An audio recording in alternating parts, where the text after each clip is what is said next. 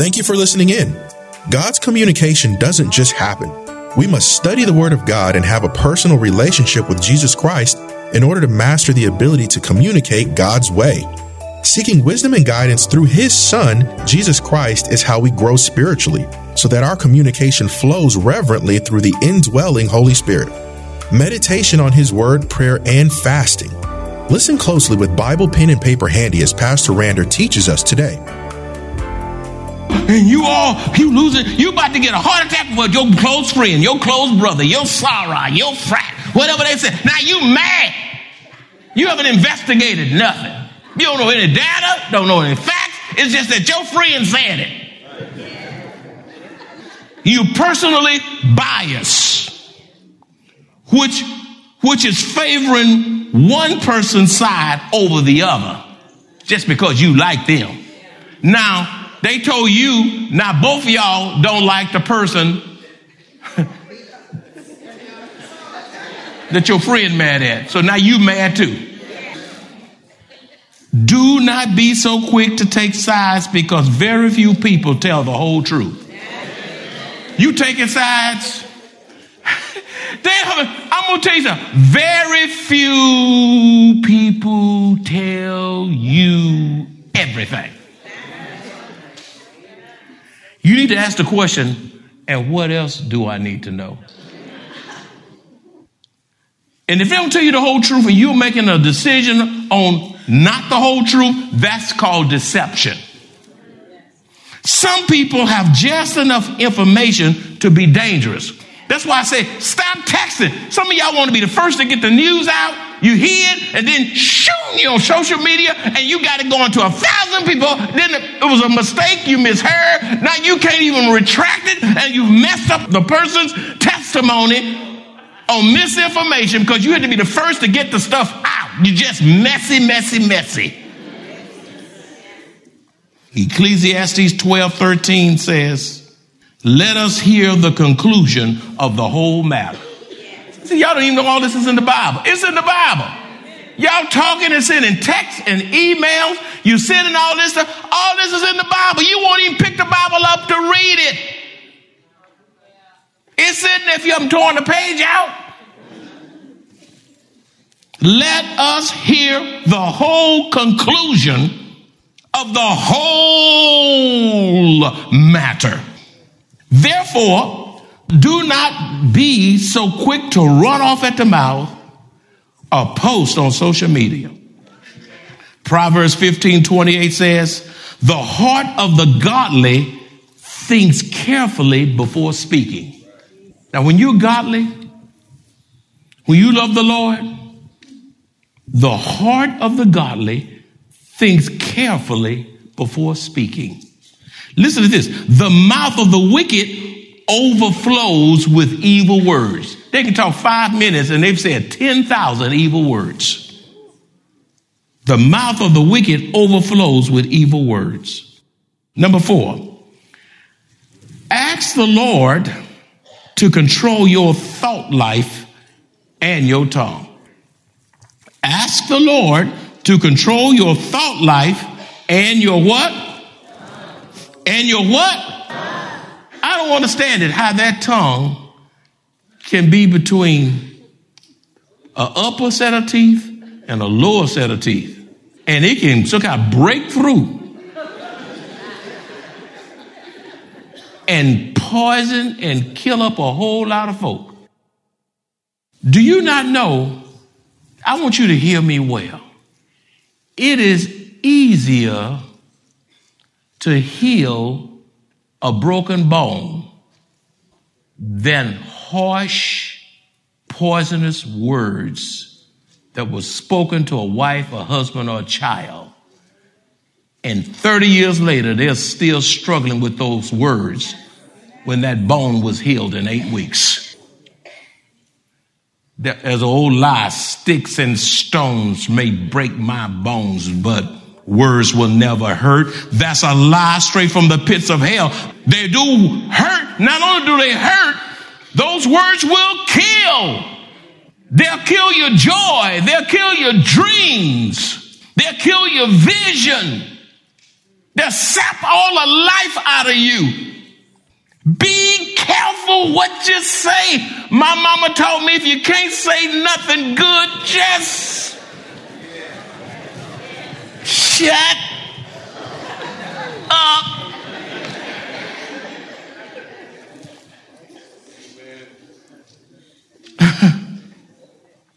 Proverbs 23:7-8 says, for as he thinks in his heart, so is he.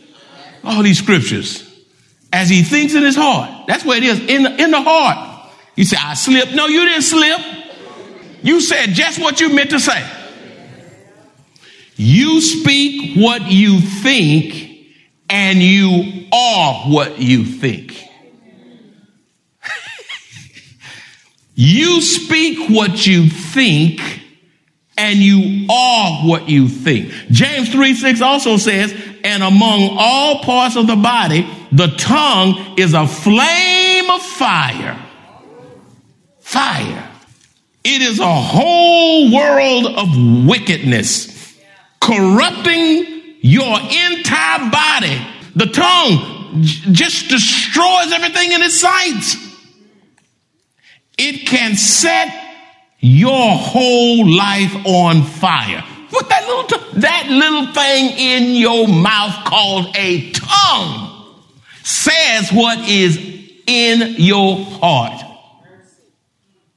It is a whole world of wickedness corrupting your entire body. It can set your whole life on fire. Now, it gets deeper. It is set on fire by hell itself. Some folk are full of hell, and that hell come lashing out. Set on fire by hell. An out of control tongue is sinful. An out of control tongue is evil. An out of control tongue is destructive. An out of control tongue is absolutely hellish. It can gossip. An out of control tongue will lie. An out of control tongue will slander. An out of control tongue will blaspheme. An out of control tongue will abuse. An out of control tongue will crush one's spirit. An out of control tongue will be hurtful. An out of control tongue corrupt your whole body as well as those around you. Without the Lord's help, it is impossible to tame the tongue. Without the Lord's help, it is impossible to tame the tongue. Without the Lord's help, it is impossible to tame the tongue. Therefore, ask the Lord to create in you a clean heart and a right spirit. Psalms 51:10 says, create in me a clean heart and renew a right spirit within me. A clean heart. Confess the sins of your heart. You say what's in you. Now, y'all can say all kind of stuff and folk get over it. But now let me say something from the pulpit that's low and bad. You're going to remind me 30 years later. You can do it 4 times and folk forget. I do it 1 time and it'll take me to my grave. That's why when y'all talking and I'm counseling or whatever I'm doing, I say, oh God, give me a word. Give me a word. Let me not speak beyond what you are saying to me. Number 5, ask the Lord to teach you how to give soft, spirit-filled answers. Ask the Lord to teach you how to give soft, spirit-filled answers. Proverbs 15:1 says, a soft answer turns away wrath, but a harsh word stirs up anger.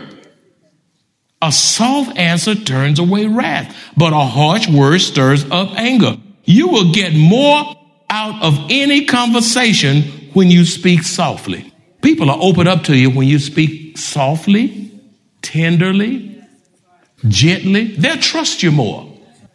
They'll trust you more because you're soft. They say, wow, I feel I can open up with her. I can open up with him. They're not so quick to judge me. They're not so quick to tell me off. They're not so quick to say, I told you so. They're not so quick to say, if you made your bed hard, you got to lay in it. They talk calmly, lovingly. They're not sharp, rough, abrasive. Also, the tone of your voice will create either a turbulent home or an atmosphere of peace in your conversation. What kind of house do you have? What kind of house do you have? What kind of home? Is it turbulent? You can cut that tension with a knife, and all of a sudden that knife is dull. Number 6, communicating God's way means you must be a peacemaker. Communicating God's way means you must be a peacemaker. God requires us to communicate in such a way that creates an atmosphere of peace and harmony. Communicating God's way means you must be a what? Peacemaker. God requires us to communicate in such a way that creates an atmosphere of peace and harmony. Only when the Lord's peace abide in you can there be communication that reconciles broken relationship. Matthew 5:9 says, blessed are the peacemakers, for they shall be called the children of God. Only those who possess the peace of Christ in their hearts can be a peacemaker. Now, if it's hell in your heart, you cannot be a peacemaker. You're a hell maker. You raise hell wherever you go. A peacemaker has a peaceful family because he or she has the peace of Christ in their hearts. Therefore, it is incumbent upon us to have the peace of Christ in us so that we can experience Christ's peace around us. If you want to have peace around you, then you got to be peaceful. Don't expect a peaceful environment when you're raising hell. Number 7, for effective communication, we must be willing to compromise on non-essentials. For effective communication, we must be willing to compromise on non-essential and learn to accept each other's differences of opinion and personal preferences. The sky is not going to fall because of your personal preference. Stop fighting over preferences. Now, if that rascal gonna say I'm going to commit adultery, or she, then that's worth taking a stand on. They try to get you to be unethical, steal and do all this, then it's time for you to take a stand. But whether you want vanilla ice cream, chocolate ice cream, don't fight because your husband bought vanilla and you like chocolate. Just tell him to go back to the stove. That's all. Just say, honey, could you go back? You say, I forgot. Well, I think you need some more, to get some more steps in on your counter. You know, could you, that's all you got to do. Just tell him to go back. Could you go back, please? And say please on it. Some of y'all, you haven't said please in so long, please got rust all over it. Rust all over it. You can't say please. You can't say thank you. Fix my coffee. Yeah. And man, let me tell you something. These men are good at that. Men, say what you want. Men, no, y'all can't even say it. You know you talk louder, man.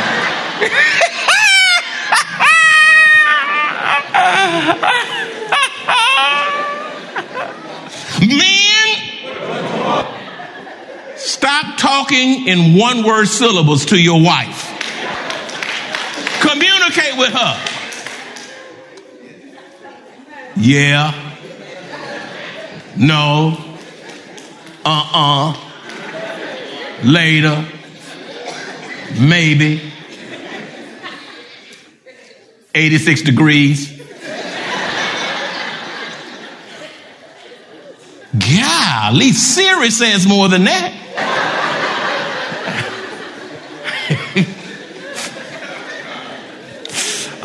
Oh, God. I don't know what I'm going to do with y'all. It's somebody right in this section that needs. Who is it? Who is it? No, I'm just messing with you. They looked at me and said, oh. No. For effective communication, we must be willing to compromise on non-essentials and learn to accept each other's differences of opinions and personal preferences. For example, compromise on the thermostat setting. Now, when your children want it cold, they need to pay up some. They want an ice box cold and they ain't paying 2 cents. Give me this money. Go. You wanted that cold? Cold cash, baby.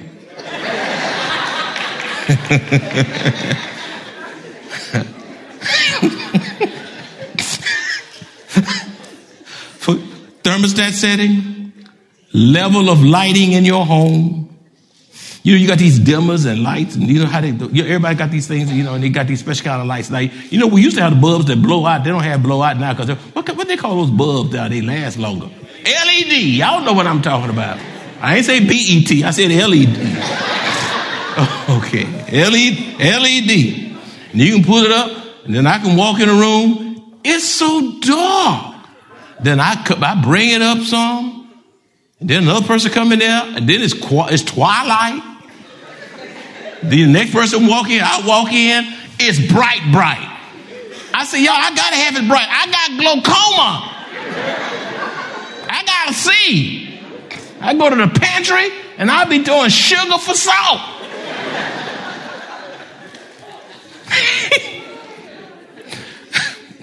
You fighting over dirty dishes in the sink. The husband can want dirty dishes. He can say, I'll get it later. The wife say, no, let's clean it up. And y'all have a big fight because one wanted clean and the other want the dishes in the sink and do it when they get back. Man, just yield and go on. If she washing you dry, y'all just go and team up and get it done. Some things is just not worth fighting over. You're fighting over whether to squeeze or roll the toothpaste tube, whether the toilet paper roll is over or under, or your spouse's driving tendencies.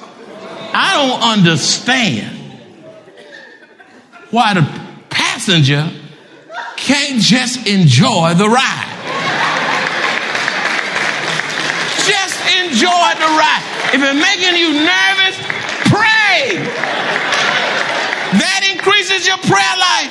I got one deacon, he take me to the airport, and he about to miss the exit, and then he always comes to a sudden stop, and I'm on the other side.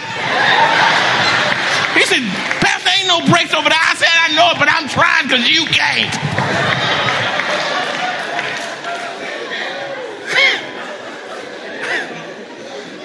The driver feel like they in driver school. And then all your kids begin to grow up there in the car. And everybody that's grown got a driver's like that. They're going to tell you how to drive. My children were getting grown in the car. And all of a sudden they say, Daddy, you're going too fast. Daddy, don't you see that car, Dad? I say, look, you couldn't tell me a word when I brought you home from the hospital. You couldn't even talk. Leave me alone.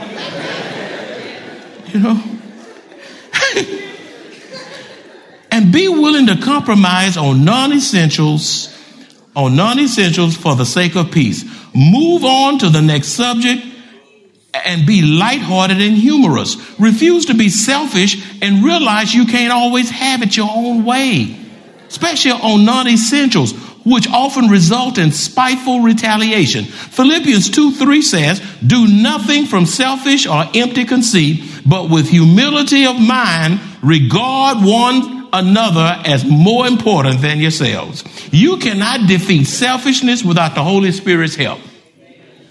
We have a proclivity towards selfishness. We have a selfish bent about all of us. The Holy Spirit has to defeat that selfishness.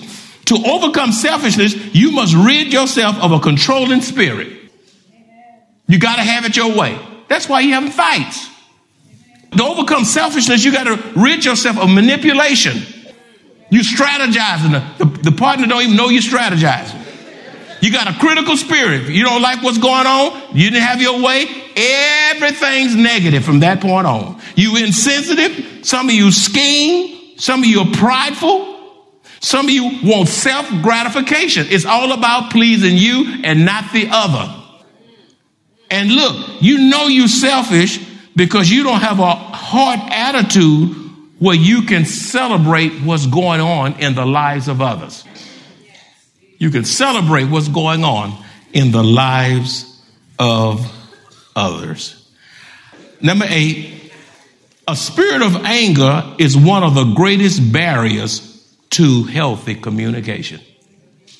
A spirit of anger is one of the greatest barriers to healthy communication. Ephesians 4:31 says, let all bitterness. Then the next word is wrath. Look at that word wrath. You see that word wrath? W-R-A-T-H. Let's say wrath together. Say it. Wrath. Say it again. Wrath. Say it a bit louder. Wrath. Ooh. That's a word, y'all. When a person is wrathful, this is to be fierce in their anger. They are boiling over in their anger. They are furious in their anger. They are even violent in their anger. Beloved, if you are around someone who is full of wrath, run for your life. Take cover. Get out of their way and don't say a word. You cannot talk sense into a fool. You can't talk sense to a fool. They're full of wrath. They're out of their mind. They're crazy. It says get rid of anger, clamor, and evil speaking. Put it away from you with all malice. If you are angry and full of wrath, there is no telling what will come out of your mouth. Your speech will be disrespectful, offensive, and disgusting. Your words will also bring harm, and you will crush the spirit of those you love the most because of your wrath. Many couples argue and fuss so much until it has become the norm in their marriage. They simply coexist in tension and strife. You've been married 30 years, fight, no joy. You won't kiss. You won't smile. You text before you talk. Galatians 5:15 says, if you bite and devour each other, watch out, or you will be destroyed by each other. Some of you have been fussing, fighting, and arguing far too long. You will stop fighting one another when you refuse to view your spouse as the enemy. Your spouse is not the enemy. I said it. You said they're not? No. Your spouse is not the enemy. And you need to become a united front to resist and fight the devil. He's your enemy. He's behind the scene. And he is wiping your family out. You killing your husband, you killing your wife, and Satan is saying, oh, good, I'm going to do this. And then you say, pow, and you do this, and you cuss him out, and you do this. And Satan said, get him, sick him, and you growl, and you bite, and you devour until you kill the marriage. Satan loves to take advantage of your anger. You need to write that down. Satan loves to take advantage of your anger. You must ask the Lord to deliver you from it. If not, Satan will exploit your anger to the detriment of your family and other relationships. Ephesians 4:26-27 says, be angry and do not sin. Ephesians 4:26-27 says, be angry and do not sin. Do not let the sun go down on your wrath. Never, husbands and wives, never go to bed angry with one another. Never. You say, why? One of y'all may not wake up. And it's bad when death interrupts your marriage and y'all had a knockdown drag out and you can't even kiss and make up. Don't go to bed angry. Settle your differences. Nor give place to the devil. The longer you are angry, the greater opportunity that Satan has to wreak havoc in your marriage. 1 Peter 5:8 also says, stay alert, watch out for your great enemy, the devil. He's the great enemy. You see that? The devil is your enemy, not your husband, not your wife. It's the devil. Devil. It says, stay alert, watch out for the great enemy, the devil. He prowls around like a roaring lion, looking for someone who he can devour. Don't be a sucker for the devil. And all God's children said, let's pray. We can and will communicate effectively within our families as we obediently trust God to move according to His will and in His time. He will give us everything we need when we lift up our eyes to the hills from whence comes our help. Where does our help come from? It comes from God who made heaven and earth. If you enjoy this kind of biblical teaching or would like to hear this message in its entirety, please visit us at Maranatha Bible Church, located at 7855 East Loop 1604 North in Converse, Texas, or call us at 210-821-5683.